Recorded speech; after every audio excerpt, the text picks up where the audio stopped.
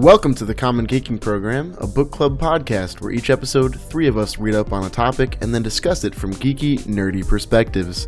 This week, I am your host, Pat, and we'll be discussing The Ballad of Buster Scruggs and other anthology series, / something that's not really an anthology series, but we'll get into that. I am joined by 2 people, each of whom has selected a domain that they think connects to our topic and theme this week, and they are Chowder Than Jeff. Howdy! I'm Timo, or Chowder, whichever you prefer. Howdy! Howdy, y'all! Howdy! There's a skank in my boot! Did you say there's a skank in your boot? That's what I heard. I heard skank in my boot. Well, I guess What are you talking about? Anyways, I'm talking about the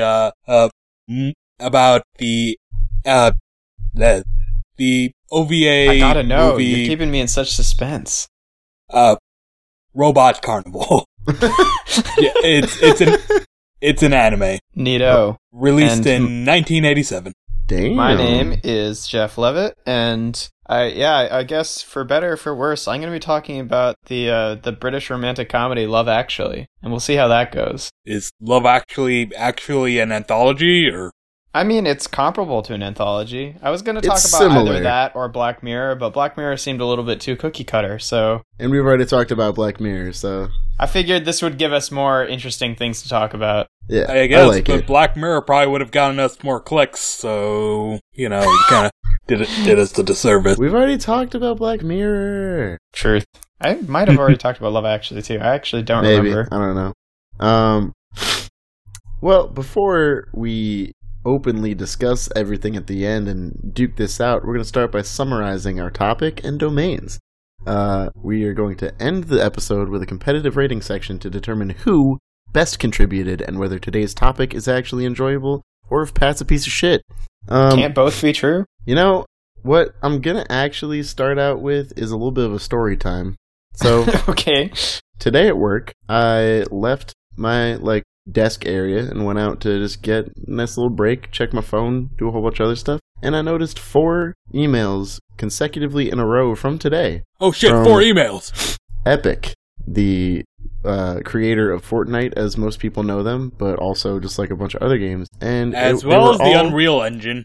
Yeah, That's who the emails are from? yeah, the emails from them. Specifically, they are receipts from purchases that I had made in their store. Oh, shit. Except You hadn't. I was at work all day, and I did not make these purchases. Oh, no. That's There not were good. 4 charges on my account for like $175 total of Yikes. somebody buying in-game items on Fortnite Oh. to my account. Oh, dear. Do you play So, Fortnite? I used to. I don't really a lot anymore, and I certainly But never to your account, bought- so it doesn't, Yeah, it doesn't benefit them at all. Like, So- all they did was inconvenience me, make me have to get a new credit card and change all my passwords and shit. So whoever the fuck is out there who stole my shit, I hope you die. Did you find anything else out about it? Or No, that's just kind of where it ends? I'm waiting for Epic to email me back. I submitted the claim through my credit card company, and they canceled my account and sent me a new card. But Damn. That's fucked, bro. yeah, I was pissed the fuck off. I found out that I haven't been getting paychecks for the past 3 weeks. That's pretty fucked too, man. Yeah, That's it is. very fucked, yes. Because the school changed my my punch number and didn't tell me. And I don't What? think it was on purpose. Because it's only 1 digit off, and everyone else I've talked to has the same exact number from last semester. So So you think somebody just fat fingered it? Yeah, I do. Because it's a 6 instead of... The last digit is a 6 instead of a 5. It ended with 5-5 before, Dude, and now it ends with 5-6. Somebody's and I'm gonna like, find your fucking shit. I'm not going Don't to say tell the him whole this. number. Yeah, people are going to go punch in for work for me. Ah! Yeah. So moral of the story. I'll be getting the back pay, but I might not be seeing most of that paycheck till 2 weeks from now, which really sucks. It'll be a big-ass paycheck since it's, the past 4 Big weeks. ass plus paycheck. Big But it'll ass still suck. paycheck. But it still sucks, yeah. I'm having Yeah. to kind of slum it off my credit card till then. But Yeah. Anyway, moral of the story, kids. Change your passwords. Don't use the same password for everything. hell knows I do. And don't make your password or 123456 or Yeah. QWERTY. God damn it. or ask if I them- didn't have to change my password before, now I definitely have to. Don't use your birthdays. Pretty much look up a list of commonly available passwords on the internet, and if your password resembles any of those, you should probably change it. Yeah. Word. But let's Did yours? finally... What? No, mine did not in any way, but it was the same across my PayPal and my Epic account, and that's how they got Yikes. all of that to work. So did you go and change that afterward? Yeah, I changed like every single one of my passwords besides my Xbox and PlayStation accounts, which I will do after we are done recording this. But Speaking of that, my Skype, when I tried to sign in to Skype today, they're like, oh, your Microsoft account has been suspended because your account has been sending out spam to people. And I'm like, what? And then I went and looked at my recent activity, and there was fucking nothing there. So I don't know what that was about. I gotta purge one of my accounts, my email accounts, because it's just like nothing but fucking junk mail now. So, anyway, we should start recording now. Or not recording, but like... We haven't been recording this whole time. We should That start clap actually meant talking nothing. about the shit. Alright. Word.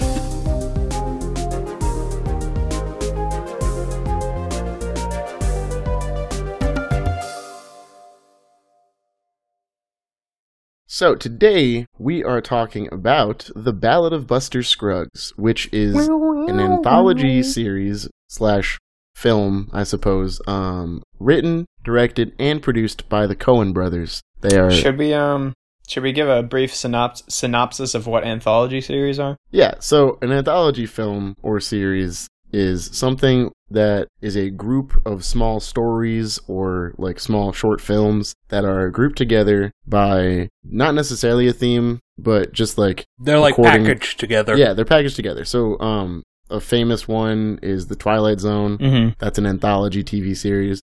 Black Mirror's in the same vein. Stephen King has a collection of short stories called like 4 Minutes to Midnight or some shit like that. That's an anthology because they're all shorter than his normal novels and grouped together. I'm pretty sure Fantasia is considered an anthology because... Interesting. I guess so, yeah. Yeah. Like, that was actually the other anthology I was considering of repping, but I went with Robot Carnival because I'm a fucking hipster. I haven't seen Fantasia in years. Yeah, I don't remember the last time I saw Fantasia. That brings me back to fucking elementary school, watching that shit in like music class or something. So The Ballad of Buster Scruggs is specifically 6 vignettes or short films that are all Wild West themed. Yeah. Which makes for some interesting situations. So I guess we can just jump into it. But I do want to say that the most surprising thing about this film to me was how star-studded the cast was. Yeah. Because like this... Liam Neeson and yes, Liam Neeson, Mr. I waited outside a bar hoping to murder a black man. Yeah, that was pretty bad. Yeah. Yeah. I mean, at least he was saying it in the context of like, yo, this is fucked up and I'm somebody owning up raped to my it. friend, but yeah, I don't know, man. Anyway. Yeah, but that's not really... We're getting off topic. This is I'm not just a saying, Liam Neeson hate it's a podcast. It's a red flag that he actually admitted it, you know? I know, Yeah, but that's true. I mean, it's a red flag that he did it, not that he admitted it. Admitting it is fine. Doing it is bad. Yes. Anyway, it's also got James Franco, Brendan Gleeson, a lot of good people. Yeah. So I guess let's just jump into it. We'll start off with the first of the 6 vignettes. The one that's actually about Buster Scruggs. It's called The Ballad of Buster Scruggs is the first one. So we meet Buster Scruggs, who is played by Tim Blake Nelson, I believe. Is that guy's name? I believe it's Tim Blake Nelson. He's the guy who plays like fucking Brain in the Hulk movie, is right? Tim Blake Nelson. He also plays the dude in Holes, the doctor. Oh yeah. Oh yeah. So it's been a while since I've seen Holes. Yeah. He is known as like one of the fastest guns in the Wild West. He sings a lot. He's riding his horse into town. He goes into a cantina. Also, he wears a literal white hat. Yeah. All of his stuff is white. Like, he's just dressed in white. Which is impressive given how many people he murders. True. Get really bloodstained. But he arrives at a cantina full of outlaws. Mm-hmm. But they make... or no, this is before that one. Cantina full of outlaws. He ends up in a shootout with them. Fucking blows all their brains out. Because they think he's a snobby-looking motherfucker. Yeah. So they're all gruff and tumble. And then, he's like, yo, stop being a dick. And then the guy draws his gun and he shoots him in the head and he shoots everyone else. Yeah. Because that's how you do. So it's just like to show off exactly how fast his gun is and how badass he is. So he's a skilled motherfucker. Killing all those bitches. And then he goes to town to go to a saloon where he has to give up his guns at the door because there's no firearms policy. Why you do this, Chowder? What did he do? What did I do? What Did did he- I... Weird. It just popped up on your screen and said, "Gonna log back off and back on again." What? That Oh, was Which is like what way you said before. earlier. Yeah. yeah, that's weird. I'm not gonna log off and excuse back me. on. Go on. Sorry, continue. All right, so he goes in and sees a round of poker happening, decides to sit down and ask if he can play in, but they And say fucking Clumsy Brown. What's his name? His Surly name is Joe? like- yeah, no, the actor though. Yeah, I don't fucking know his name. Clumsy Yeah. Brown. That Um, sounds wrong. So he I think sits it's right down and looks at the cards, and then once he sees what the cards are, decides he does not want to play Oh, I forgot every time I Google things, everyone turns into a robot. God damn it. because he has been dealt the dead man's hand, which is a pair of black eights and a pair of black aces with an unknown fifth card. That is a just historical nod to Wild Bill Hickok. It was supposedly the hand that he was dealt before he got shot. Oh, that's what that was about. Okay. Yeah, it's just bad Clancy luck. Brown. It's bad luck in general to get dealt those cards. That makes a lot more sense. Buster refuses to play, and Surly Joe takes offense to that because he says once you've seen him, you have to play him. He shows that he, in fact, is armed, even though he's not allowed to be, and Buster fucking Scruggs got takes through. offense to this because he is not They a made him coward. take his gun. Yeah. Yeah. So what he does is he slams his foot on the table, breaking a plank, hitting the gun that is in Surly Joe's hand into his chin and shooting it like 3 times. Yeah. Literally blowing the smile off of his face. Yeah. It was pretty funny. Yeah, then that's Coen Brothers' sense of humor for you, yeah. In the aftermath of this, Buster breaks into a song about the guy he just killed, and everybody starts going crazy. But then Surly Joe's brother shows up and challenges Buster Scruggs to a duel to defend his brother's honor, I guess, or some shit like that, just to avenge him. And then when they're out there, Buster Scruggs is just not giving a shit, shoots all 5 fingers off the other guy's shooting hand, and then with the 6th shot in his gun, because it's a 6-shooter, he lines up a shot in a mirror over his shoulder and shoots him in Upside the down. head. Upside down, yeah. So it was just like, he's just showing off. And then immediately after that happens, a cowboy rides into town dressed in all black. Challenges... Especially a black hat. And it's Yeah. great because it's like, oh, the Wild West music on the fucking harmonica, and then the guy Yeah. rides up and he's playing the harmonica. So they come in, and I don't think he has a name, really. He's just like... No, he just shows up. a He's just a cowboy. drifter.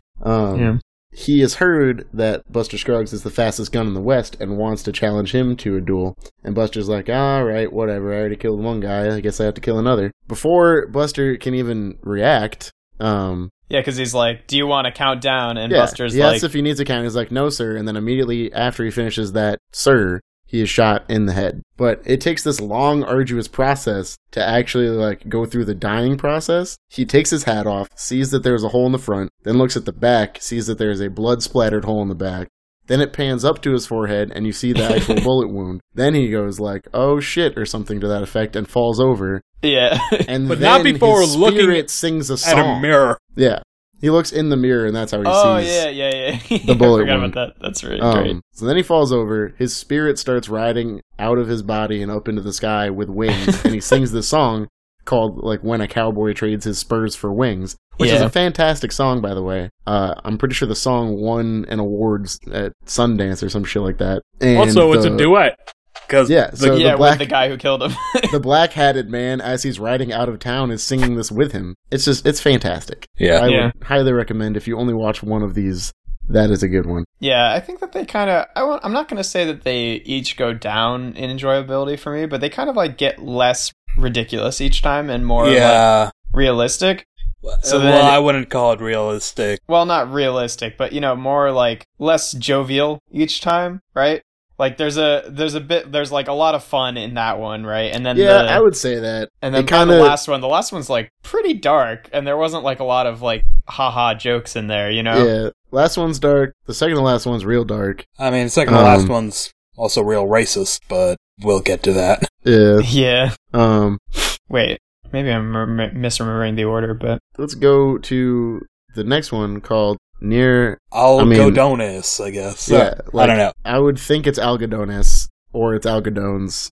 It's probably not Algodones. It takes place in New Mexico, so whatever. Yeah. Yeah, so what we have here, you have this guy, you have James Franco, the cowboy. He walks into a bank and holds the clerk teller man at the counter at gunpoint. Yes, but the most important part about this is that the man behind the counter is the fucking dude from Office Space who doesn't have a desk, and he just goes up and he's like, hello, excuse me, I forgot I don't have a desk. that.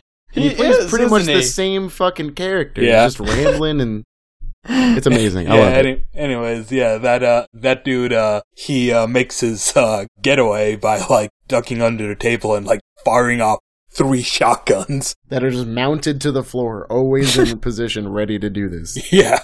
And anyways, so James Franco takes the money and leaves, but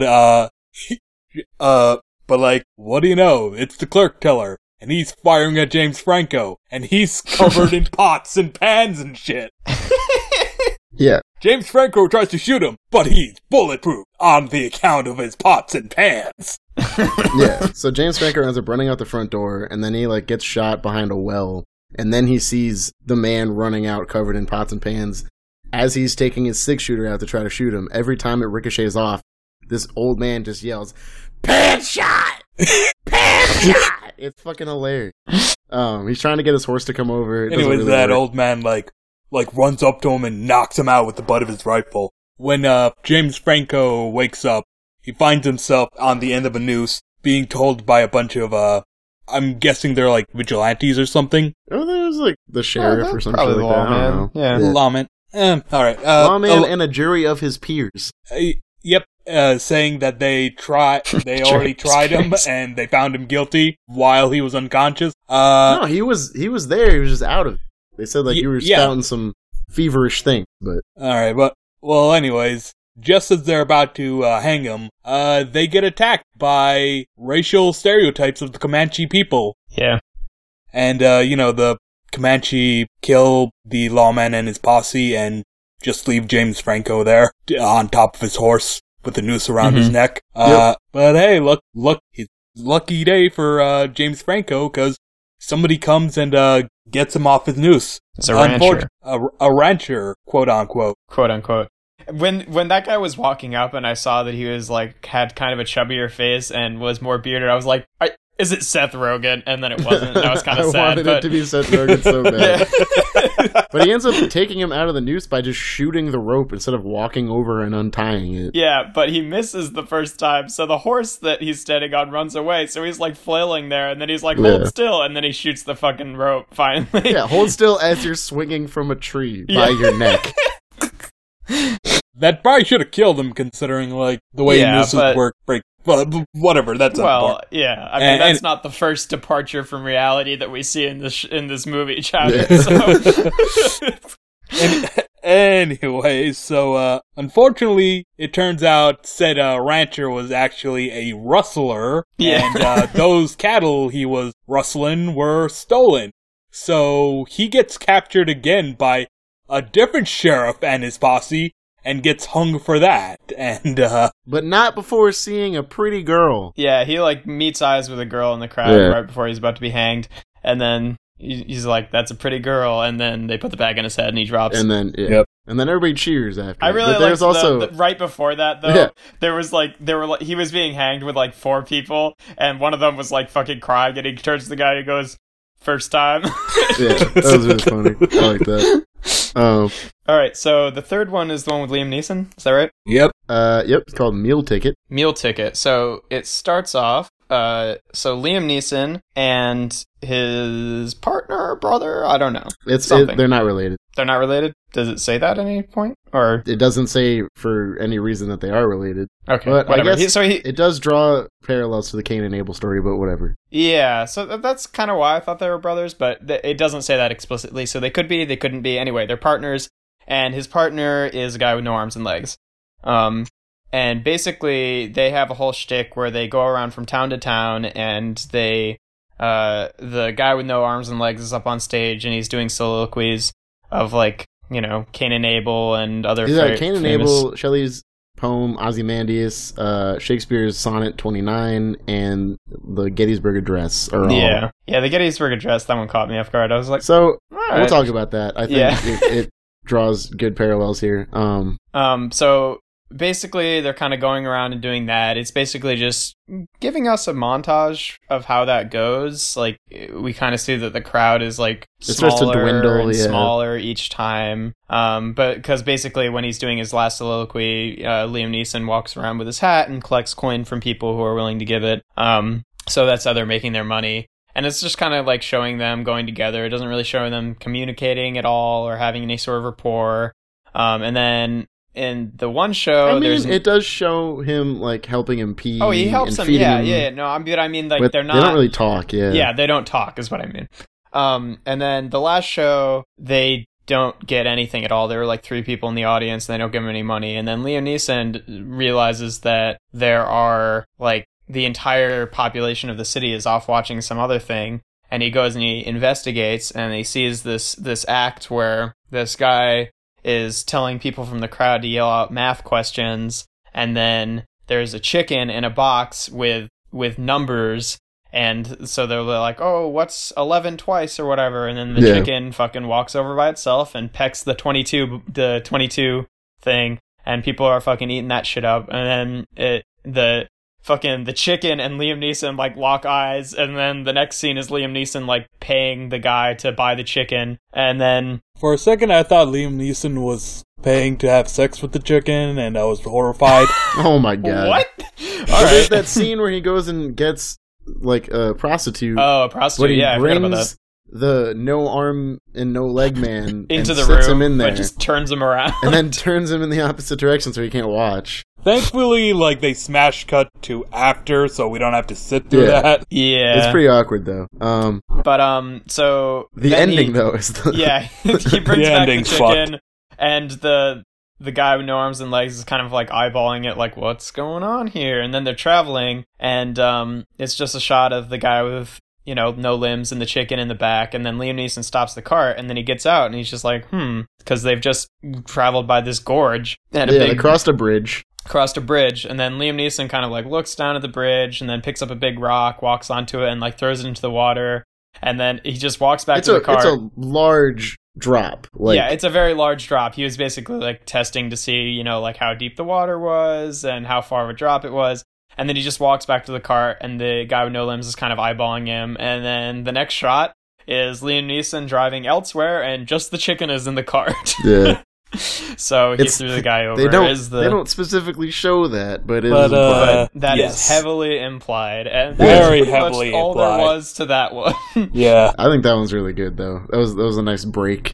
Yeah. The next one, yes. So this one opens up with a prospector arriving in a valley where he thinks there's going to be gold beside a river. So for the first part, it's pretty much just a montage of him digging dirt, putting it into one of those machines. I can't remember what they're called. And I gotta say, it is a beautifully shot short. Like the way they film nature and stuff is just absolutely great. Yeah, I really thought there was going to be more to do with that fucking owl by the end of it. Yeah, kept doing a shot of the owl. Like, it's hard I was to really know, expecting, like, right at the end there for the owl to just, like, swoop in and slash his throat or something. Yeah, but I guess that's the Coen brothers for you, is you think that something crazy is going to happen. But this one's pretty tame, I would say. So he's panning all of the dirt to see if there's gold, and he counts pretty much how many there are. And then he finally finds, like, an area where he thinks there's going to be... triangulates. Yeah, he marks them with sticks and shit, and starts to dig deeper and deeper, but then during one day, I guess he spots the owl tending to a nest, and he gets kind of hungry, so he climbs up and decides that he wants to eat some eggs, but he realizes as he's pulling them out of the nest that she is watching him. So he starts putting them back, and then all of a sudden he's like, well, maybe one won't hurt. How high can birds count? Yeah, how high can birds count is what he says. So he takes it fast forwards to him eating some fish and one of the eggs. Then it goes forward to, I think it's like his third day of digging. He finally reaches what he refers to as Mr. Pocket. Yeah, it's a large gold vein. Yeah. So Pretty much as soon as he discovers it, though, somebody comes up behind him, and it's a young guy who's been following him or watching him this entire time, waiting for him to do all the dirty work and dig the holes and everything.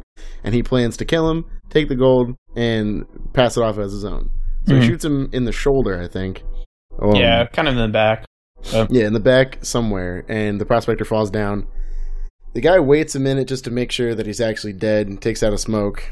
And then once he feels it is safe to go down there, he hops down. But prospector was playing dead all along, flips over, kicks the gun out, and then kills the young man with his own gun. And then he's like, this motherfucker tried to shoot me in the back and he let just, me like, do going all off the work. On all this shit. He gets out of the hole, goes and like cleans his wound out, realizes it went clean through, didn't hit anything vital, because apparently he's a fucking doctor and knows that shit. But well, he's not dead. I think that's how he knows. Yeah, but he could die later on. Like, I'm sure he could, but I mean, knowing the time, he'll probably die of infection. So yeah, that's what I'm saying. Is like it could still be lethal, but he finishes we by don't the all because we got penicillin.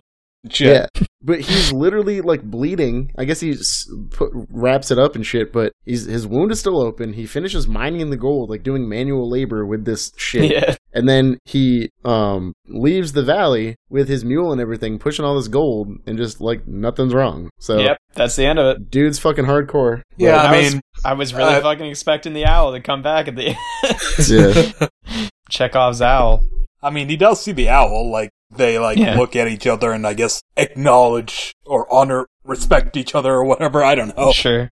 Yeah. No, the owl is like, kind of shown several times, but it never, Yeah. But that's fine. I enjoyed the ending of that one. I was like, oh, that was nice. I'm happy that this is the first one in which there wasn't, like, the death of the main character. I mean, I guess unless you consider Liam Neeson to be the main character of the third one, but... Yeah. So next up, we got the gal who got rat. Yeah, this was actually probably the darkest one. I misremembered. I thought this was the last one. Yeah, this one. I didn't really care for this one. So we start off at like a sort of dinner scene. We have Alice Longabaugh and her brother Gilbert. They're making their way toward Oregon. Because her brother. Know how that goes. Yeah, on a wagon train, because Gilbert has business prospects there. Well, not only business prospects, someone who will marry his sister. Who might marry his sister. Might marry the person who he has business with. And, nothing's for sure, because as we learn later, he's kind of a big talker. He's kind of all talk and no game, really. Which adds more credence to the old adage of don't shit where you eat, but...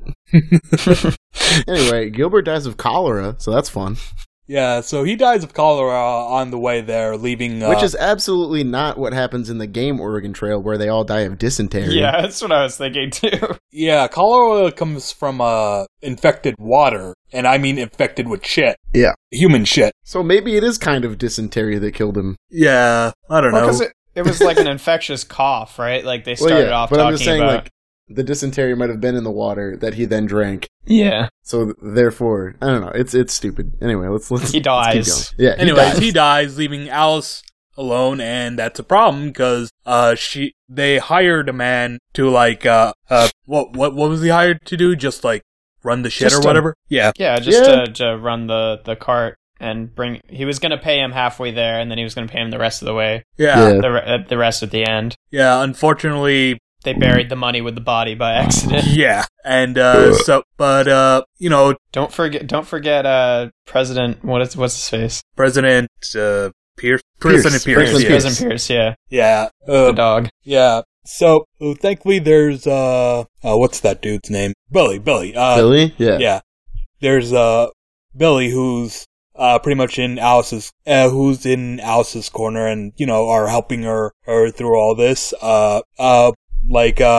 First, Billy, tells her about, how everyone is having a problem with the dog, and she doesn't really care about the dog, cause, it wasn't hers. It was her brother, yeah. So, they gotta put the dog down, so Billy goes out and, tries to put it down, but misses. Yeah, he misses, he's trying to shoot it, he can't hit it, and then it scares him off. Yeah, so the next day, she's having problems with the, hired help, who, understandably wants to be paid, but can't, so he's threatening to, take the first wagon back home. So, what happens is, Billy, who's been offers to marry her. Yeah, offers to marry her, and, she actually, reciprocates. She, actually accepts his proposal, because they've been growing fond with each other over the ride, so... It does take her a little bit to actually, think about it, though, but... Yeah. She sees that's her best option right now. Yeah. And he tells her about the Homestead Act, so once they get married, they can get to Oregon itself, and then they get 640 acres or some shit like that. Anyways, the following morning, Mr. Arthur notices that Alice is missing, as Wikipedia would put it. He finds her... I realized I was directly quoting the thing, so I should probably point out that I was directly quoting the thing. Yeah. Well, I mean, there's also we don't the like whole thing plagiarism about, here. Billy is talking about how he feels bad about how he's going to leave Mr. Arthur. Yeah, but Mr. Arthur's a tough old boy. He can find new people to train up with him. He's fine. Yeah. But it was like a whole dynamic in there where he was like, well, I just don't want to end up being old and end up dying without any children to take care of me. Like, I suspect Mr. Arthur might if he keeps on going with this routine. But he notices that Alice is missing, and he goes off to try to find her. He finds her with President Pierce, who somehow survived and came back. But then notices on the hilltop that there is a Native American scout who signals to his party that there are white people to come scalp. Yep. So obviously they have to come do that. And, what we have next is the racist depiction of Native Americans as hooting and hollering and trying to scalp people, which is not good, I should just say. Yeah. So the main thing that happens here, though, is Mr. Arthur gives Alice a pistol that, if he dies, she can shoot herself instead of being captured and supposedly, tortured in ways or anything like that, as a more humane offering to her. Mr. Arthur ends up not dying, but kind of dying. He plays dead and kills the last remaining Native American, but then realizes that when he played dead, that she shot herself. She shot herself because she thought that was the end, and she's just laying there with a bullet in her brain. Pretty sad, but yep. And what really was the point of that one is the white question. People, that's the point. There's not a lot of great depictions of Native Americans in this series. I kind of lent that more to the fact that it's set as a spaghetti western type thing. Yeah, it was spaghetti westerns. It's less of a spaghetti western, more of the classical western, that you'd see with John Wayne and stuff. What I get from all these shorts is that it's a caricature.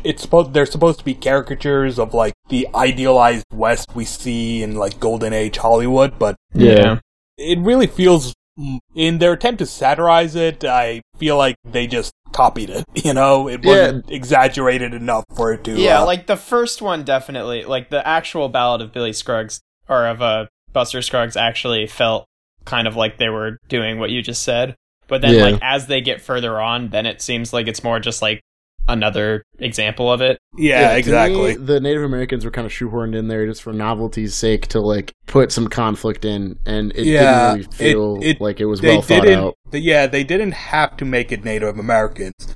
I get the reasoning. Classic westerns used to use Native Americans as the zombies in a zombie movie, but that's it's 2019. Don't do that. You could have just made them bandits or some shit, Right, yeah. And then, so the last one is... The Mortal Remains. The Mortal Remains, and this one is by far my favorite. Really? Yeah. It was fun, but, so it's these 5 people in a, coach, is what we call it? It's a coach, stagecoach. As a stagecoach. And, God, it starts off with one of the guys kind of singing a song, and people just kind of the Englishman kind of singing a song, and the other guys are sort of awkwardly listening. So there are 5 people in the coach. So there's the 2 bounty hunters, basically the Englishman and the other guy who's sitting next to him. There's kind of a scruffy looking. His name is Clarence. Hobo guy. No, Irishman is Clarence. Oh, Irishman is Clarence. Hobo guy. Does he have a name? I don't think Hobo Guy has a name. Yeah, I don't know. And then there's a proper stuffy woman, old woman. Yeah. Mrs. Benjamin. Yeah. Mrs. Benjamin. Benjamin, not Hobo Benjamin. Guy's like a fur trapper. He's a fur trapper, yeah. Yeah, according to Wikipedia, Oh, okay. yep. And So a it's Frenchman. Mrs. Benjamin, and then, yeah, a Frenchman. So it kind of just goes about their interactions with each other, and somehow the Frenchman, the fur trapper, and the old lady get into like an argument on morality.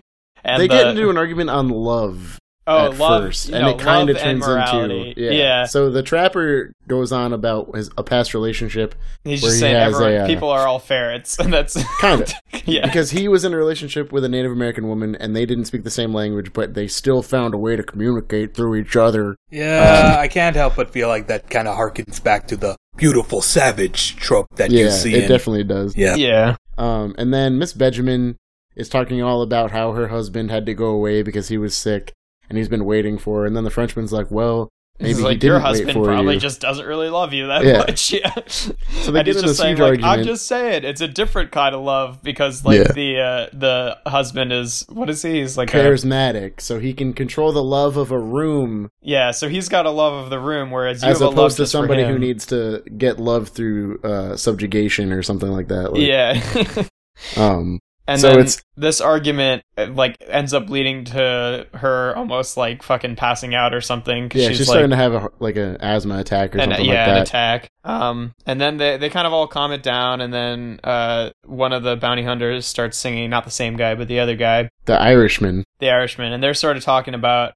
you know, their kind of relationship with you know, their bounty hunting business, about how the one guy like distracts them, and the With a other sparkle. guy, what was the word they used?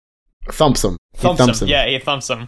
And he's just basically describing the situation that they're in, where Yeah. he's saying, like, oh, you know, like, I give them the nice little stories and talk them up, and then he thumps them. And then, like, you know, you kind of see the expression on all these people's faces are like, is that what's happening to us right now?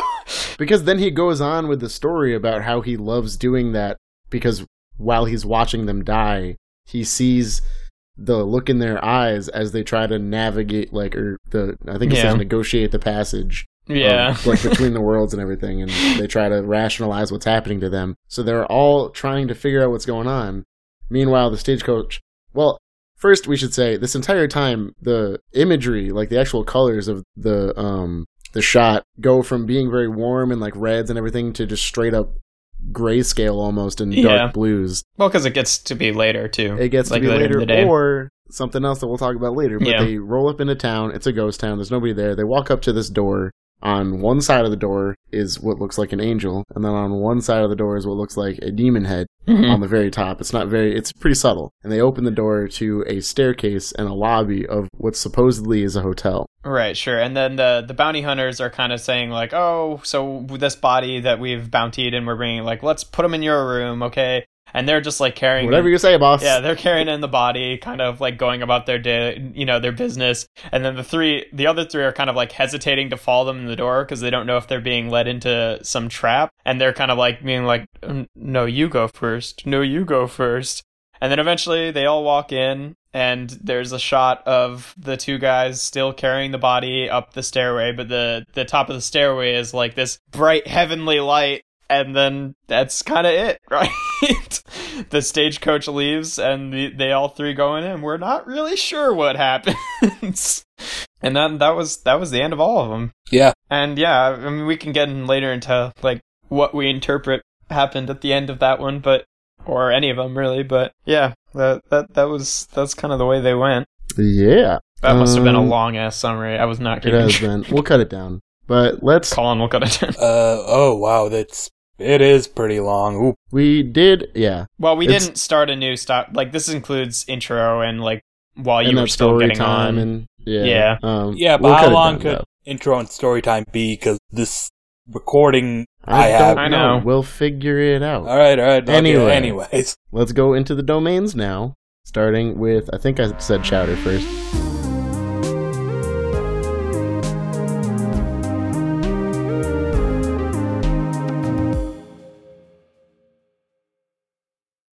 So let's go into not zombie robots. Robot Carnival. Yes. Robot Carnival. Yeah. So Robot Carnival is an anime anthology film.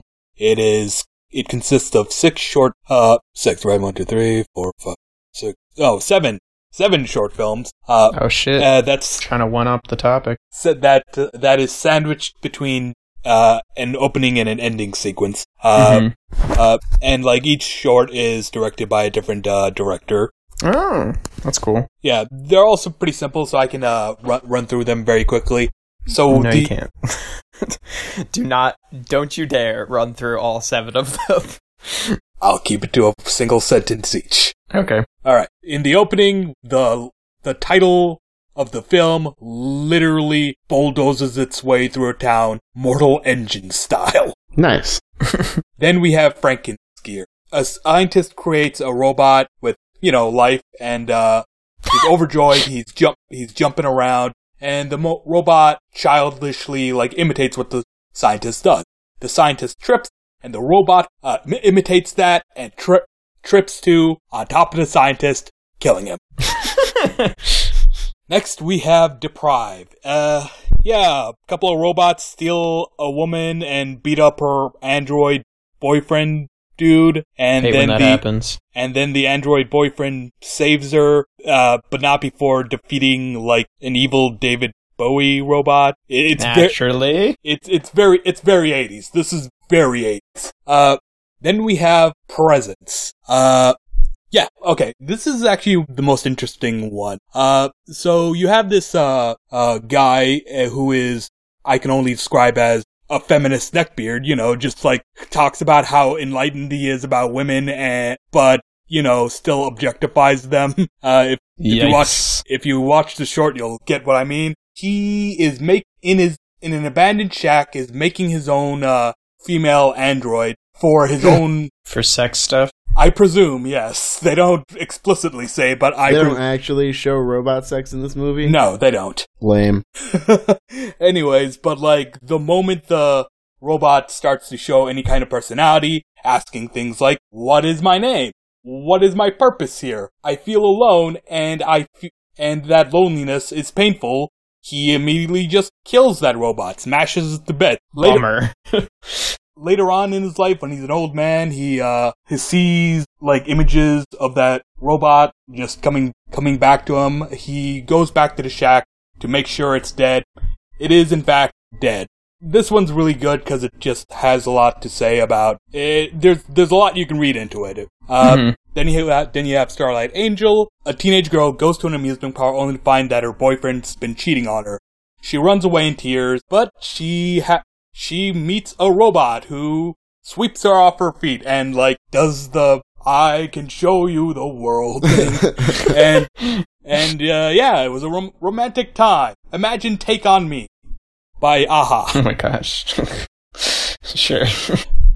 Then we have Cloud. This is actually a really experimental one where it's just a robot walking, and as he's walking in the background, we see the evolution of mankind from birth to death, and it's a very artsy kind of thing. I really like it, but I understand if it's not everyone's thing because super experimental.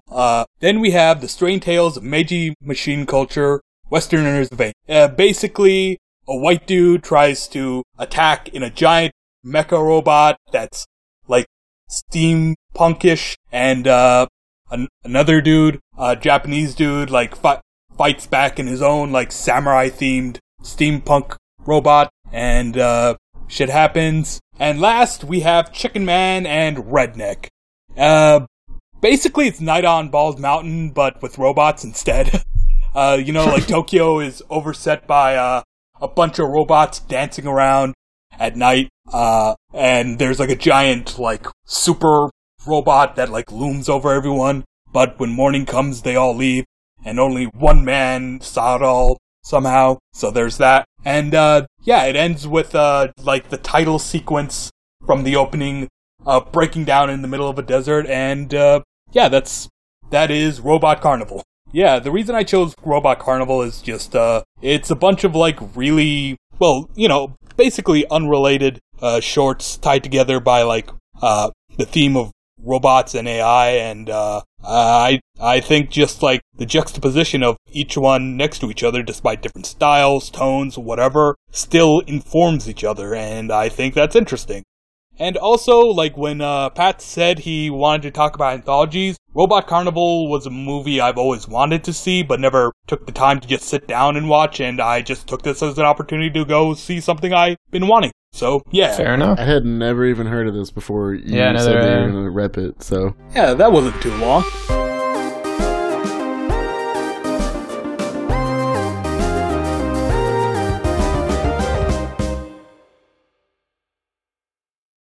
All right.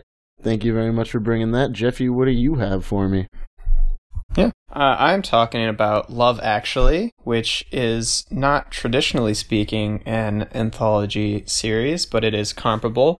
It is a British romantic comedy that stars pretty much every famous British actor that you know. It's got Liam Neeson, Colin Firth, Emma Thompson. Neeson! Yeah, Liam Neeson again. Isn't Liam Neeson Irish, though? Yeah, but We're you know going to what I figure mean. this out. UK. Is he actually Irish? Yeah, he is. Part of Ireland is not in the UK. In fact, the majority of it's not in the UK. I'm sorry. Bitch. I don't know my fucking United Kingdom history and you know what? This is not relevant, okay? People died on Easter for this shit, okay? Alan Rickman is also in it. He is not Irish. Oh, well, he's Irish in the movie. No, he is Irish. He's in Northern Ireland, which is the part of the UK. Oh, that okay, is, like, then. There you Yeah. go. Hugh Grant is so basically it's a collection of not 6, not 7, not 8, but 9 little man. love stories between a bunch of different British couples leading up to Christmas. And they're not, it doesn't show one and then the other, but it is like 9 separate stories that barely interweave. They interweave in that, like, there are connections between the people, like the story that's going on with Liam Neeson's character, like, he's friends with Emma Thompson, and her story is, like, a different story. So, like, they know each other, but, like, they're not all involved in each other's stories. The stories, there's a bunch of different ones. The Prime Minister, who's played by Hugh Grant, falls in love with his secretary, and that's one of them, and he's kind of, like, struggling with that dynamic, and, like, you know, then the fucking president of the United States comes in and fucking hits on her. It's a whole thing. Anyway, I'm not going to go through all of them, or I'm not going to, like, go into how all of them go. The one with Colin Firth is he was cheated on by his girlfriend, and then he's a writer, and he moves out to I think it's in, I want to get this right, I think it's in Portugal. He has, like, a home there, and then he ends up like, the woman who tends to the house, like, has this girl come in who doesn't speak any English, who Classic. who works for him, and they end up, like, having an unspoken thing. That one's really cute because they, like, put her stuff in subtitles, so, like, they'll end up saying very similar things a lot of the time, but they don't know that they're saying similar things. Kind of like the Fur Trapper. Yeah, then there's a really funny one with what's his name? Watson in Sherlock. Oh, fuck. What is his name? Hold on. I'm Googling this real quick. Martin. Martin Lawrence? No. His last name is Martin, I think. Fucking name. Martin Freeman. Martin Freeman. Oh, that's what it is. Okay. Yeah, His so first name is Martin Freeman, he and this other girl, their job is that they are stand-ins for sex scenes in movies. So their relationship develops by, like, them basically having, like, they're not literally doing it, but they're, like, faking sex on scene. Meanwhile, they're just having, like, small talk about, like, the traffic and the weather, and they end up, like, getting a rapport that way. And that one's really funny because, like, at the end of the movie, after they've gotten together, they're, like, all going to this Christmas play at the end, like most of the characters are. And they're walking up and someone goes, "Quite curious, how did you two meet?" And they both just go, and then it cuts to a different shot. There's a guy who is in love with his best friend's wife. Like, they just got married, and that's a thing. There's a woman who has a disabled brother, and she's got this love for someone who works in the office that she works in. And, you know, she can't kind of pursue that because she has to spend all her time kind of tending to her mentally ill brother. Am I my brother's keeper? Yeah, Alan Rickman's story is So he's married to Emma Thompson, and the fucking, like, the new secretary at their office, he's also this other woman's boss, but the new secretary of the office is, like, fucking hitting on him and trying to get with him, and he kind of ends up, like, sort of falling for that, and then that one kind of ends sad, but, that's most of them. They're just all kind of, like, charming, pretty simple love stories, idealized. It's a pretty funny movie. It's kind of a classic rom-com, just with sort of 9 stories instead of 1, and probably one of my favorite movies. So it's not like, I thought it would be an interesting thing to talk about, because it's not directly an anthology, since it's not like one story after the other, and the stories do have like slight bits of connection, but it is basically like 9 different stories. A bunch of different short, yeah, that are kind of spread out, and then this is another important one. The one with Liam Neeson is his wife died, and then his stepson from the wife announces that he's, in love with this girl. So they're like kind of plotting together to like find ways to get him to get this girl.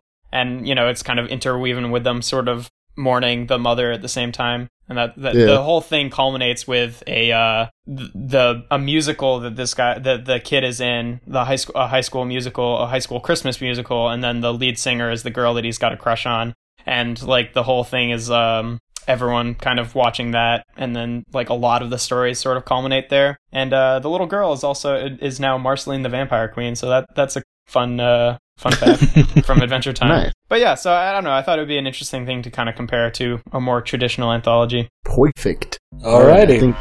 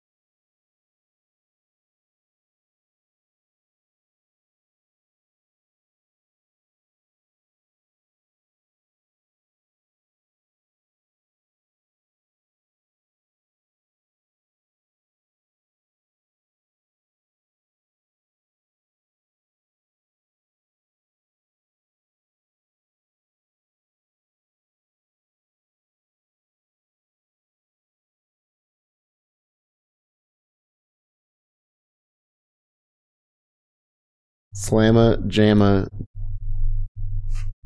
Alabama. Yo, man, suspense. I didn't know how that was gonna go.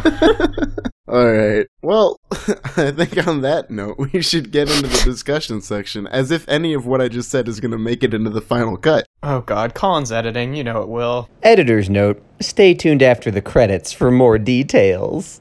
He's not gonna take an opportunity to cut out poop noodles. He's not gonna have time after our long-ass fucking summary. True. So, I guess let's jump into some discussion questions that I have about your experience with The Ballad of Buster Scruggs. Do it. First, we're going to talk about Meal Ticket, specifically the soliloquies that the Coen brothers chose for, I can't remember his name, Dudley. It's the actor who plays Dudley from Harry Potter. Harry Melling. Is he? He is. He's Dudley. Specifically the ones that they ask him to... Really? Yes, to he say. looks so much thinner, and not He just because does. he doesn't have limbs. Well, he's old.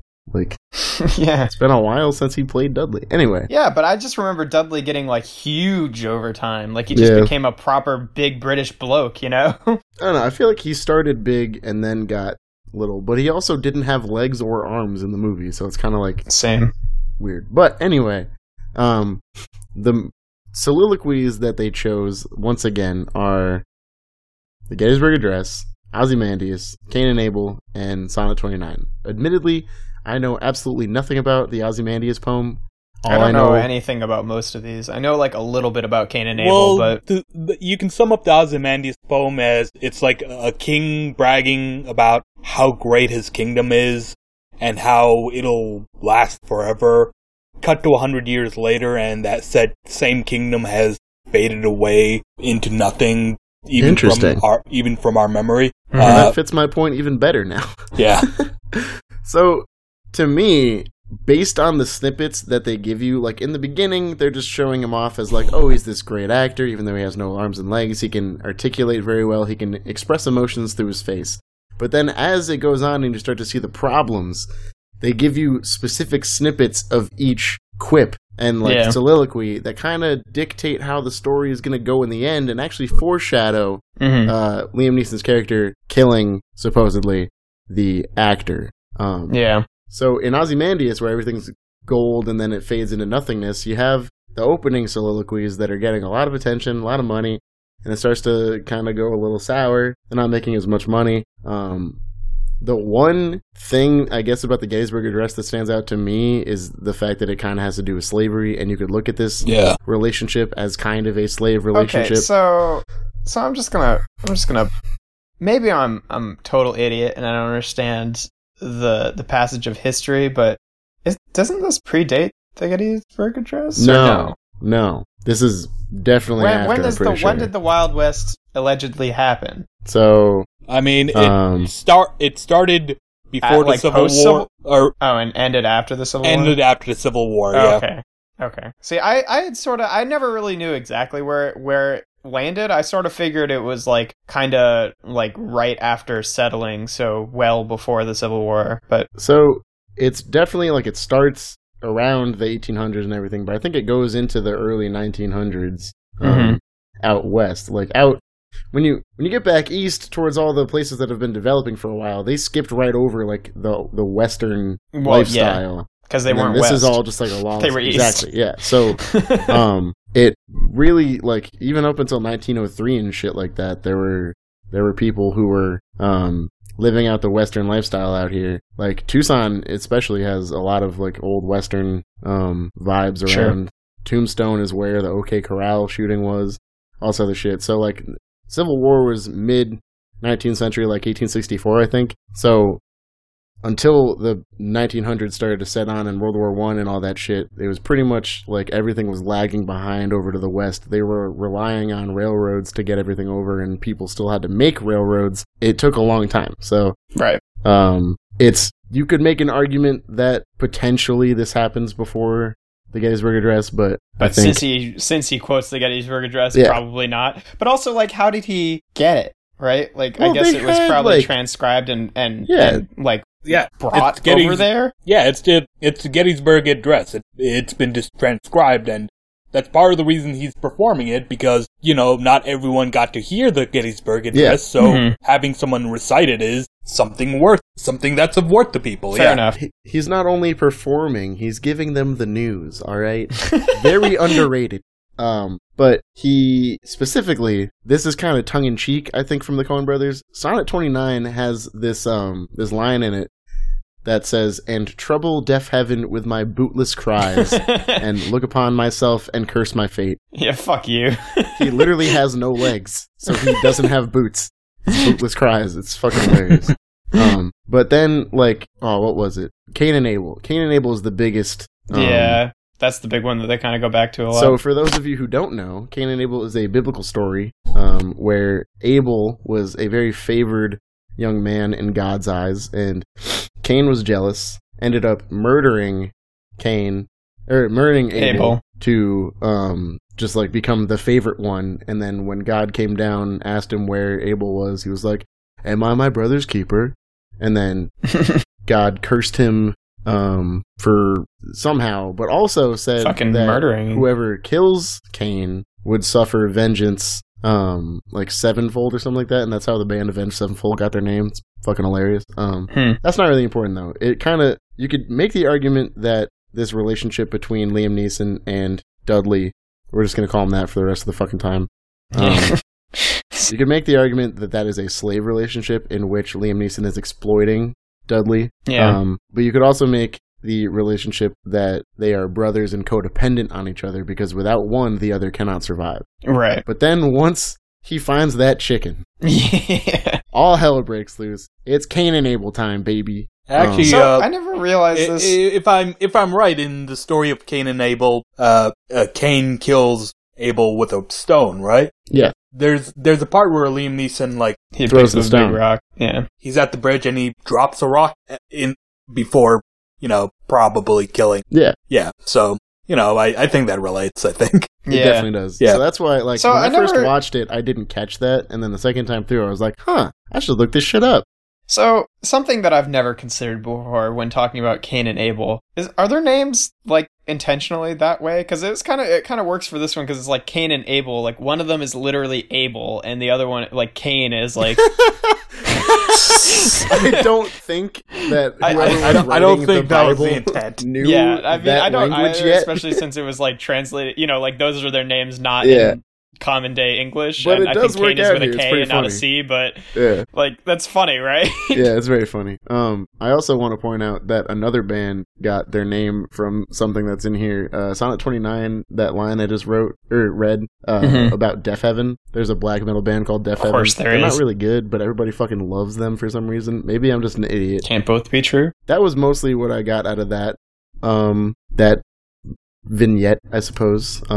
That was probably my second favorite one, just because it's like so ridiculous and Yeah, arguably well acted. I think. The other one that I really saw as having a lot of like imagery was The Mortal Remains. The last one. Like we talked about how it goes from being a very vibrant and colorful kind of color palette into a more dark and remorse one. And the fact that they even refer to what they are doing as ferrying cargo is another biblical reference to the ferrymen Yeah. who... Or I guess it's not even biblical. I think that one's more Greek. Yeah, like Of ferrying people into Hades' domain Yeah. was like a Greek thing. Exactly. So to me, this is kind of like the passage that they're on the passage between life and death, and maybe even And they're being tried. yeah. Yeah. So originally, I thought the Englishmen and the Irishmen were actually dead as well, but as I watched it again, I kind of thought that they're were kind of like the ferryman, the stagecoach driver. They call themselves Reapers. Exactly. Like, they literally say that. Yeah. They call themselves Reapers, and it's like, I thought, okay, fine, but maybe they were actually just like bounty hunters. It went wrong. They got killed as they were trying to find somebody. Sure. But then how dead is the dead guy, really? I think with Yeah. that, I think they're just grafting the aesthetics of the Western onto Purgatory / Judgment Day. Yeah. That's Yeah. what I got out of that. Specifically, when I saw that one side of the doorway had like an angelic figure, and the other side had like a demonic figure. And then as they go up the stairs, there's a bright light and everything. And the fact that they are kind of forced to reconcile everything that they did in life and what kind of people they are, it kind of like plays to the whole adage that once you get to heaven or like you're right outside the gates, I think it's St. Peter will call your name and like usher you into heaven. Like in that song. Or he will like send you back down to purgatory or some shit. So to me, it was just like they are acting as the gatekeepers into heaven, as it were, and seeing how the three people react. They kind of figure that out at the end, or at least think that they're about to get murdered. And that kind of goes along with the song that the Irishman is singing. There's a line in it. I'm trying to find all of the lyrics, but I can only find a couple. The main variant of the song includes like soldiers, sailors, maids, and cowboys being cut down in their prime and contemplating their deaths. Mm-hmm. So it kind of alludes to it as well. There's a line that says, "My jewel, my joy, don't trouble me with the drum. Play the dead march as my corpse goes along, and over my body throw handfuls of laurel, and let them all know that I'm going to my rest." And that's the song that the Irishman sings to kind of calm everything down as they're finally making the transition. That song actually happens right when the last of the color fades out. Mm-hmm. And that's like, so to me, that's him some singing clever the song shit right there. and them passing over specifically into being dead. All around, I like this one just because you don't know what's going on until very far into it. Like, it's very confusing, but it's still very engaging. The Englishman specifically kept me captivated the entire time. Do you see these vignettes as like, how do I want to, like, do you think that the order of them was selected carefully and that they have not necessarily a narrative continuation, but some sort of thematic continuation as they go through? Or do you think it was just like, oh, they got these 5 stories, all take place in the West. This is how it maybe reads best to put them?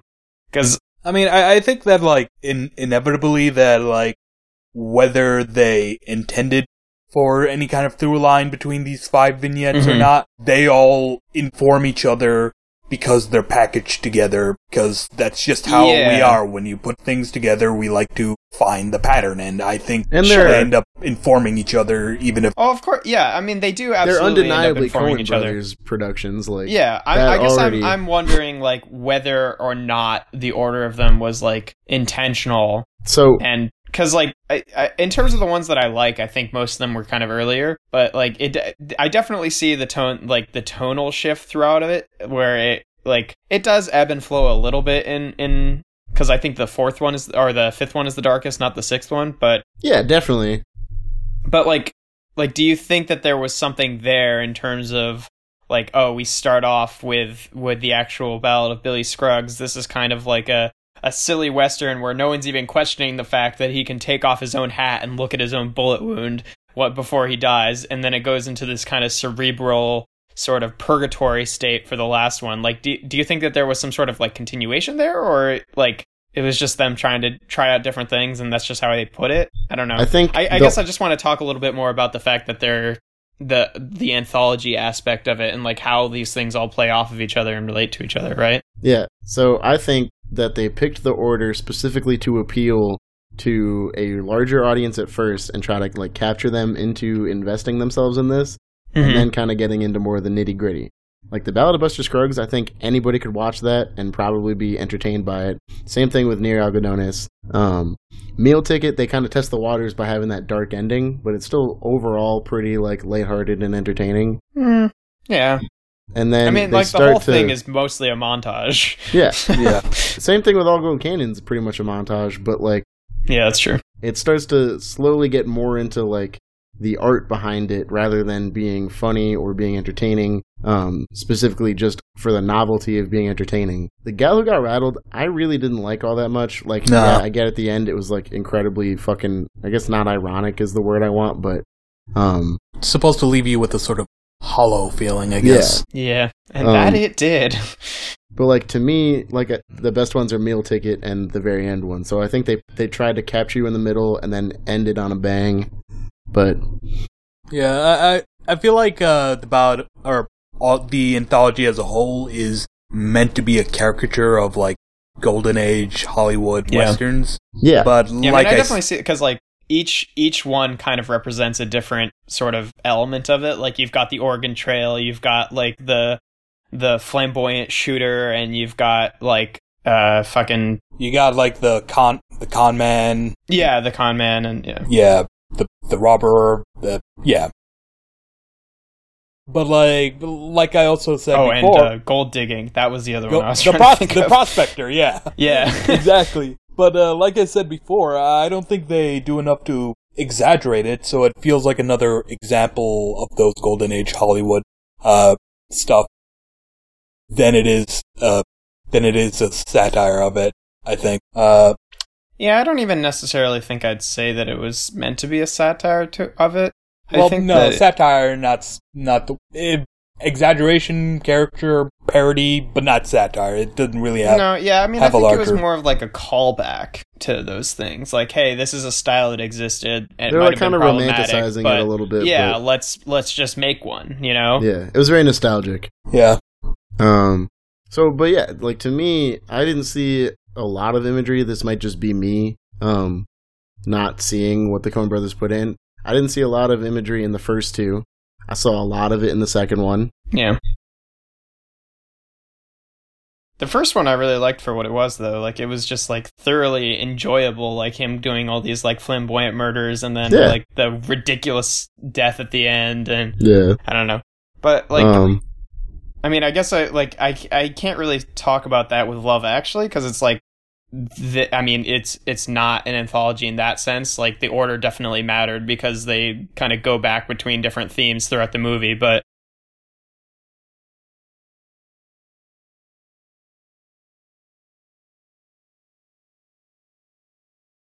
So, Jeff, I wanted to talk to you to compare the two. Do you think that the fact that all of the stories are actually connected in Love Actually, and you actually get a conclusion at the end, does that kind of elevate that style of movie telling or storytelling over what you would think an anthology series does? Because it's more like you have 6 individual conclusions that aren't very big and whole, whereas you have the individual conclusions to each storyline, but then one big conclusion that wraps it all up in this giant musical moment of love. Yeah, I mean, to be totally honest, like, that's where the movie ends, but most of the stories conclude before that. Like, only, I want to say 2 or 3 of the stories conclude at that point. Most of the other ones conclude either before that or right after it. So they do all have their own separate ending. It's just like, oh, start, middle, ending, instead of start, middle, ending, you know? So I think that, like, they're definitely undeniably different, and like, I wouldn't really want to say that one or the other is better. I think that having the little vignettes is really nice to kind of like get different stories, and it's sort of like an episodic type thing, whereas how they did it in Love Actually, they had a bit more of an opportunity to kind of like make specific tie-ins. Like, a lot of the sad moments happen around the same time in the movie, and like all the climactic moments happen at the same time in the movie and stuff like that. So they got to kind of like parallel their different plots and like treat some of them more seriously than others. Whereas in a traditional anthology, each story gets its own time. So I think that, like, it's different in that way, but I wouldn't really want to say that one is better than the other, basically, is what I'm saying.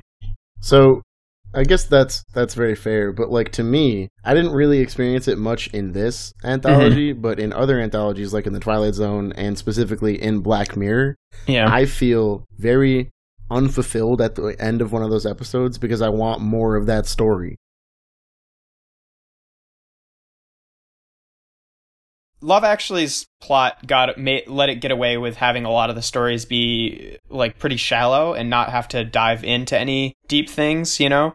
Like, they got to do a full movie, but each of the stories, like, when you actually break down what happens in each plot, it's really minimal. You know, a lot of it is just charming moments, kind of with the plot built around it. Yeah, like, the thing with Love Actually is it sort of like takes like the parts of a romantic comedy and like compresses it so that it gets rid of like all the in between and just has like the high points. Yeah, pretty much. Yeah. which is, for me, why I find it such an enjoyable movie. Like, when you actually look at the love plots there, it's just like, I don't know, you know, like, you met each other yesterday, but... with, like, Twilight Zone and Black Mirror, though, they're, like, cautionary tale, or most of the episodes are, like, cautionary tale, so... Yeah. Like, if those stories did continue, it would kind of defeat the purpose of a cautionary tale, which is to say... Yeah. We could have a society like this, so you better watch out. And you better watch out. You better not cry. You better watch out. You better watch out. You better watch out. You better watch out. That's a great find. Anyway, I didn't think there would be much of a difference going in between the anthology as a series and the anthology as a movie. But like, that's like one of the big things is I noticed is like I don't think at all about the order of Black Mirror episodes. I mean, like they have Easter eggs, but like it doesn't make me feel even a little bit like there's a continuous, you know, thematic message going on. Whereas watching these in a movie, I thought a lot about the order. Yeah, you know, because just the fact that you sit down and watch it all in one sitting, your mind starts to like associate things inevitably, you know. Whereas, like, do you feel that it's kind of that way in the movie that you brought as well? Yeah, since that's also a movie, right? Yeah, I do, because, like, you know, each short is directed by a different person, and they all have different tones, and, like, you know, each director is, you know, like an auteur in their own right, so... I actually want to cut in real quick. Do they also have different artists? Yeah, I was wondering that, too. Is the art style the same between them all, or...? The art style is different between them all, you know, like... That's pretty crazy. Cool. I want to watch this. Yeah. For example, Presence is much more detailed than, say, Deprive or Starlight Angel, which Deprive and Starlight Angel are like quintessential 80s anime, my friend. And and then like Strange Tales of Meiji Machine Culture Western's Invasion is very, very like cartoonish looking in comparison. Like the order in which they appeared doesn't really matter because, their common theme is simply being about robots and AI, but, and really the only one I think they had any intentionality with was the last one simply because it had the flashiest animation, so. Yeah. Yeah, and like also knowing that it's different directors too for each one, it's like it's not like they told them to like embody a specific sort of narrative archetype. So it's even less likely that the order of those would have been significant. Yeah. I mean, they might have curated it a little bit, like decided which ones, like, you know. Like what I imagine happened was like, you know, somebody said, "Hey, we're making an anthology thing. The theme is robot, go wild." Go for it, yeah. And, like, everyone did their thing, yeah. Whereas, sorry, go ahead. You go on. I was gonna say, like, something like Black Mirror or Twilight Zone, right? Like, the episodes, like, they all follow a similar theme, right? Like, the Twilight Zone is basically a bunch of what-if situations, and, well, I mean, I guess Black Mirror is too, but Black Mirror is specifically They try to take something and blow it up to its extreme to show why it's bad. Right.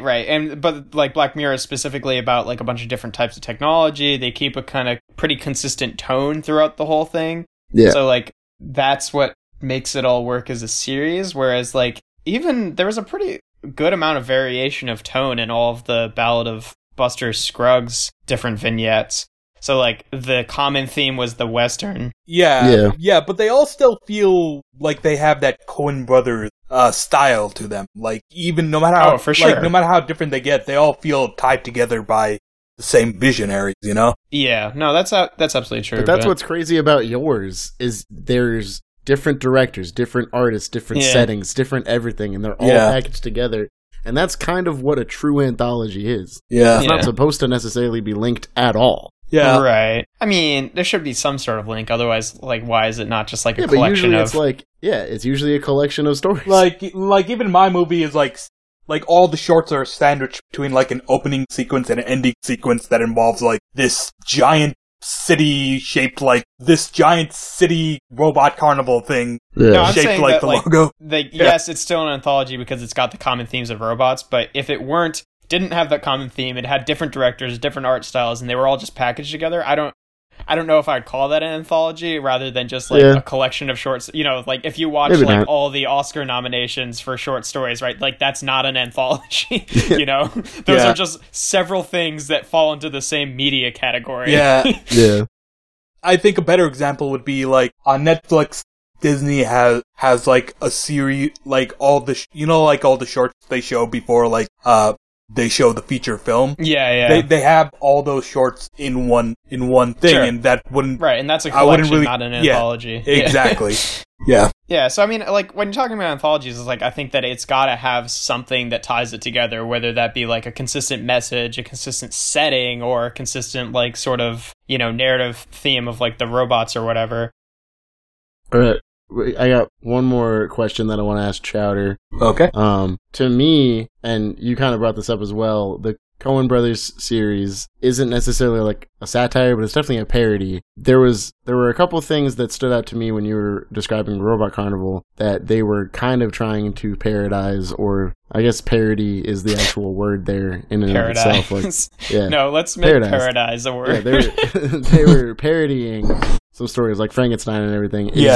Is the entire thing meant to be like a parody in and of itself, or is it just like they chose a couple? No, actually, because like some of them are pretty tragic. Like Presence, the one about the neckbeard who like creates his own waifu and then kills her the moment she shows any kind of personality. That is twinged with this sort of somber like tragedy. And the same goes for Cloud. Yes, Cloud.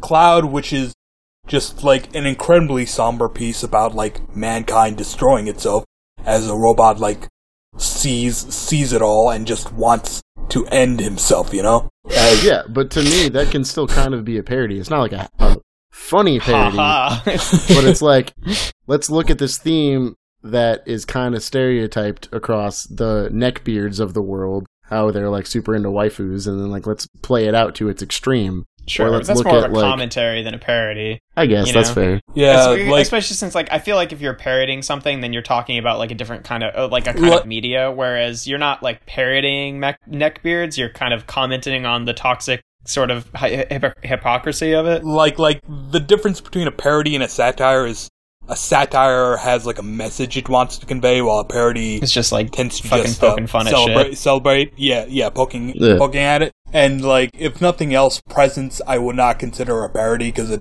has something very specific it wants to say.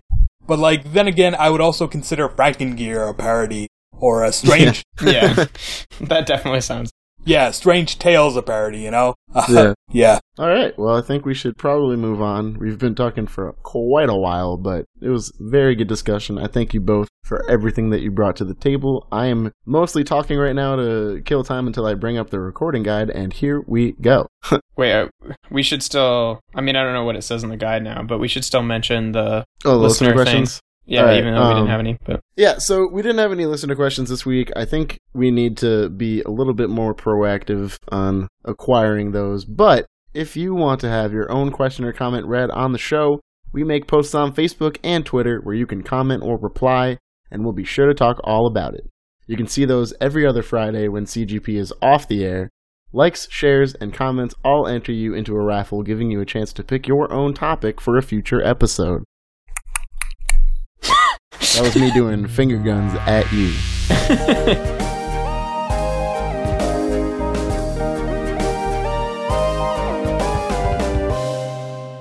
So yeah, thank you both for an adjective discussion. Word. I fucking love that shit. Now, we'll move on to the rating section, and I'm gonna have you guys rate the topic of the Ballad of Buster Scruggs on... Yeah. Tell me how many shots you're gonna shoot off of my trigger hand. Okay, I gotta think about it. Yeah, I'm put in a weird position where I did like... there were stuff I liked about the Ballad of Buster Scruggs, but there were also things that kind of bored me a little, and also like the depiction of Native Americans in that movie leaves a sour taste in my mouth. Yeah. But I also want to be fair because I did enjoy it, so I'm gonna say 2.5. It was good, but I wouldn't recommend it. I wouldn't necessarily recommend it over something like The Big Lebowski or other Coen Brothers things. Other Coen Brothers things, yeah. Damn. Fargo. Okay.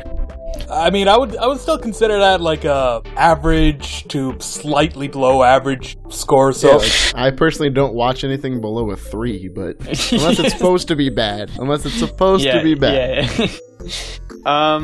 Yeah, I don't know. See, this is a tricky one to rate because I have pretty different ratings for each of the individual ones. But I'd say, on a whole, I think the only one that I really got to the end of and was like, didn't like that was the 5th one, the Oregon Trail one. You know, like that one kind of just left me feeling like, well, what really was the point of that? And maybe that's the feeling it was supposed to leave me with, but regardless, I still have that feeling. But I really liked the actual Ballad of Buster Scruggs. I enjoyed the shit out of that one. I liked the James Franco one. The first 2 I really liked, and I would actually recommend those to people. Yeah. The last 3 is like a maybe 4. Yeah. Yeah, and I like the Liam Neeson one for what it was, but not my favorite. And then I did enjoy the gold prospecting one. So I think, gosh, I think.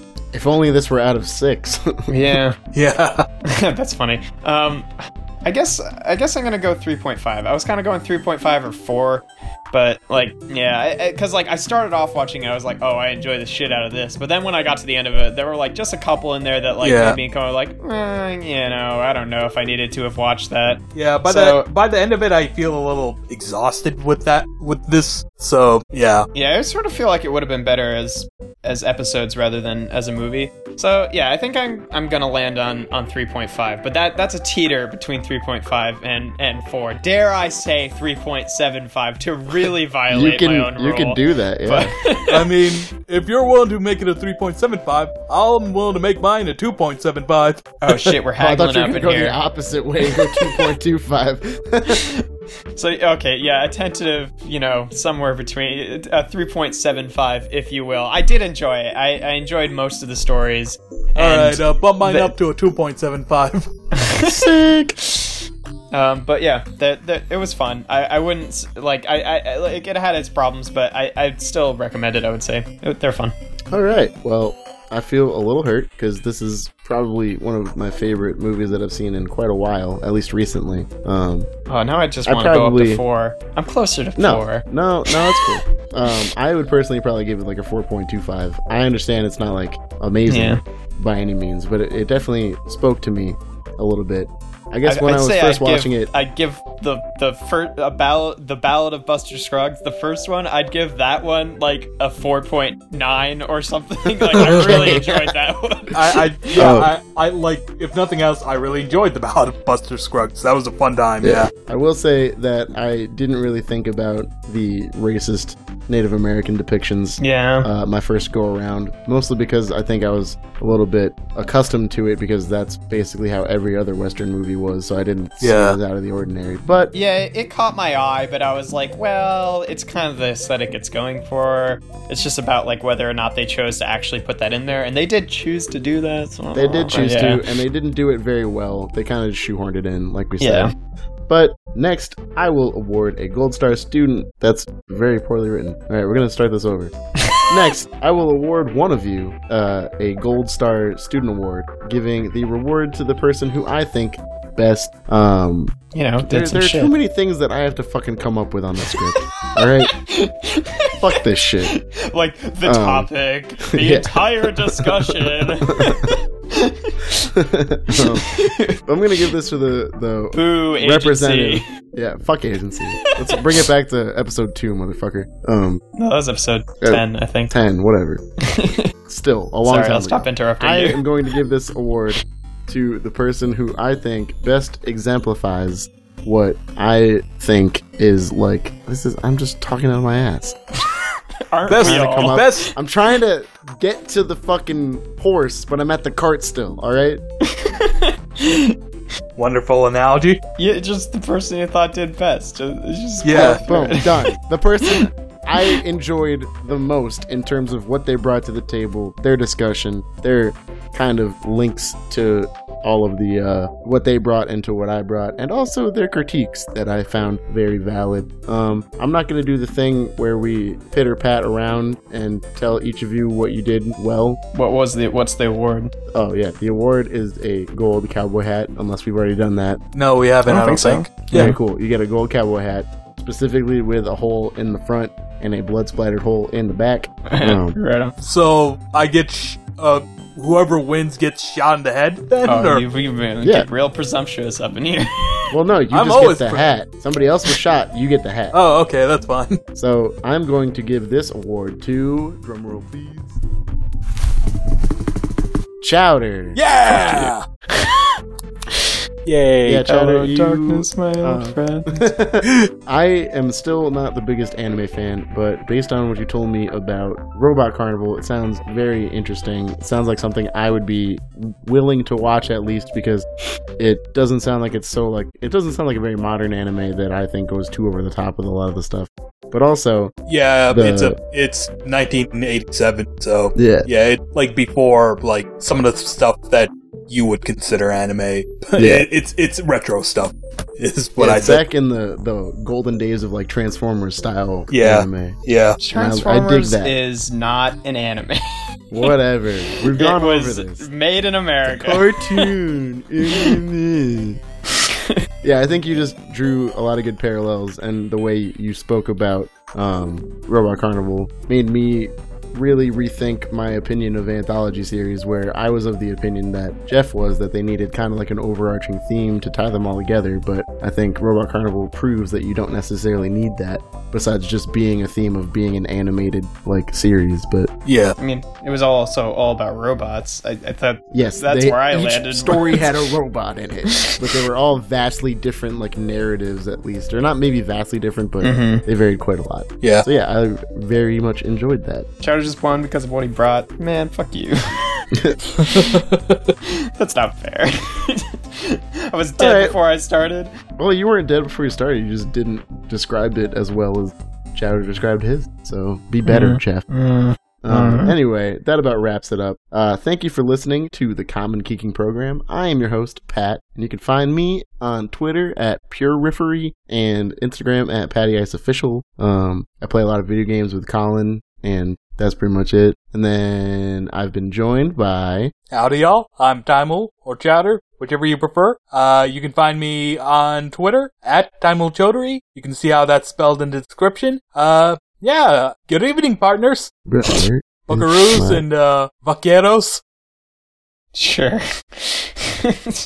My name is Jeff Levitt, and you can find me on Instagram at Things I Wish Existed. One of these days, I will get Pat to love me and give me a gold star, but I guess that was not today. I thought I've given you one before. I don't think so. Have I never?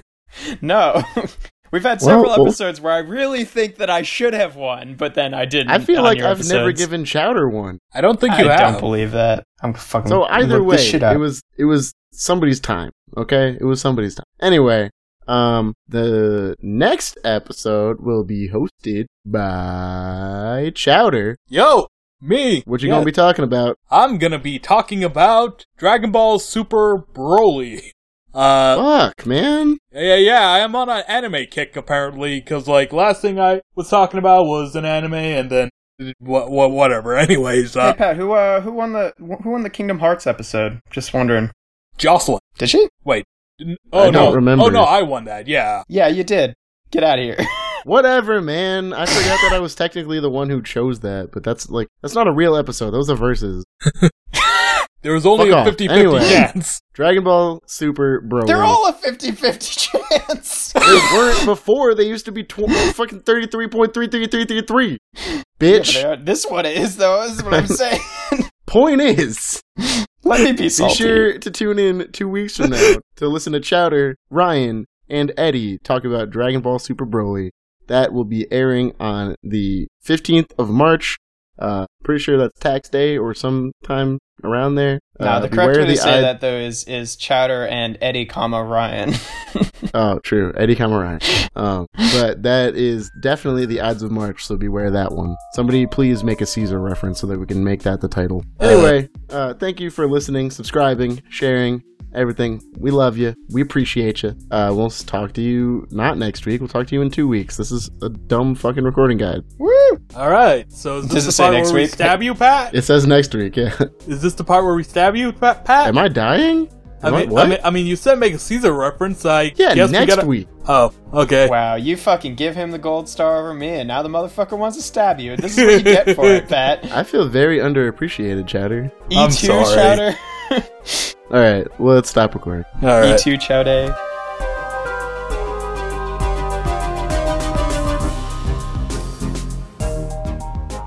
This episode of the Common Geeking Program is hosted by Pat Brem. He's joined by Taimul Chowdhury and Jeff Levitt.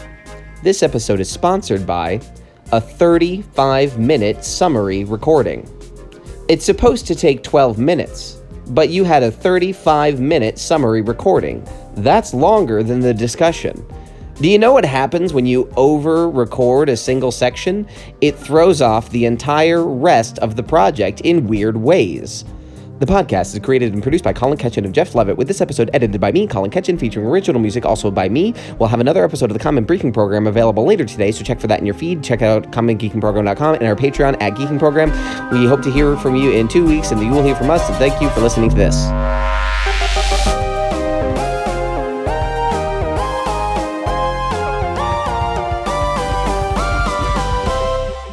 Slamma Jamma Alabama. We Leaving ho me in such Alabama, suspense. I didn't know how that was gonna go. where the Do you sky guys starts know to what an- blue. Episode title? What an Alabama Hot Pocket is. Is it a sex thing? Yes. I don't want to know. Okay, fine. You definitely would not like it, Jeff. If you don't like poop noodles, you definitely will not like an Alabama Hot Who Pocket. likes poop noodles? I don't think anybody likes them, but it's just kind of funny to think about Also, poop noodles. you gotta fucking stop just casually bringing up poop noodles on this podcast and saying that is the thing that relates to me without explaining the context. But also, and again, we're not going to explain the context. But now twice you've said like, oh, poop noodles is a thing for you, which implies that I get them, and I just don't. No, I'm not trying to say you get them. I'm not trying to say that you like them. It's just that you are inherently tied to poop noodles in my mind. But That's it. last time you just casually referred to me having a poop noodle noise. Oh, yeah. You do. I know I do, but without the context of that, it's like, what I does know. that mean? Wait, It's very funny. did you keep it in that episode? Where were you I think mentioning? so. Oh, I don't know what it was, but I think it was left in, yeah. Oh dear.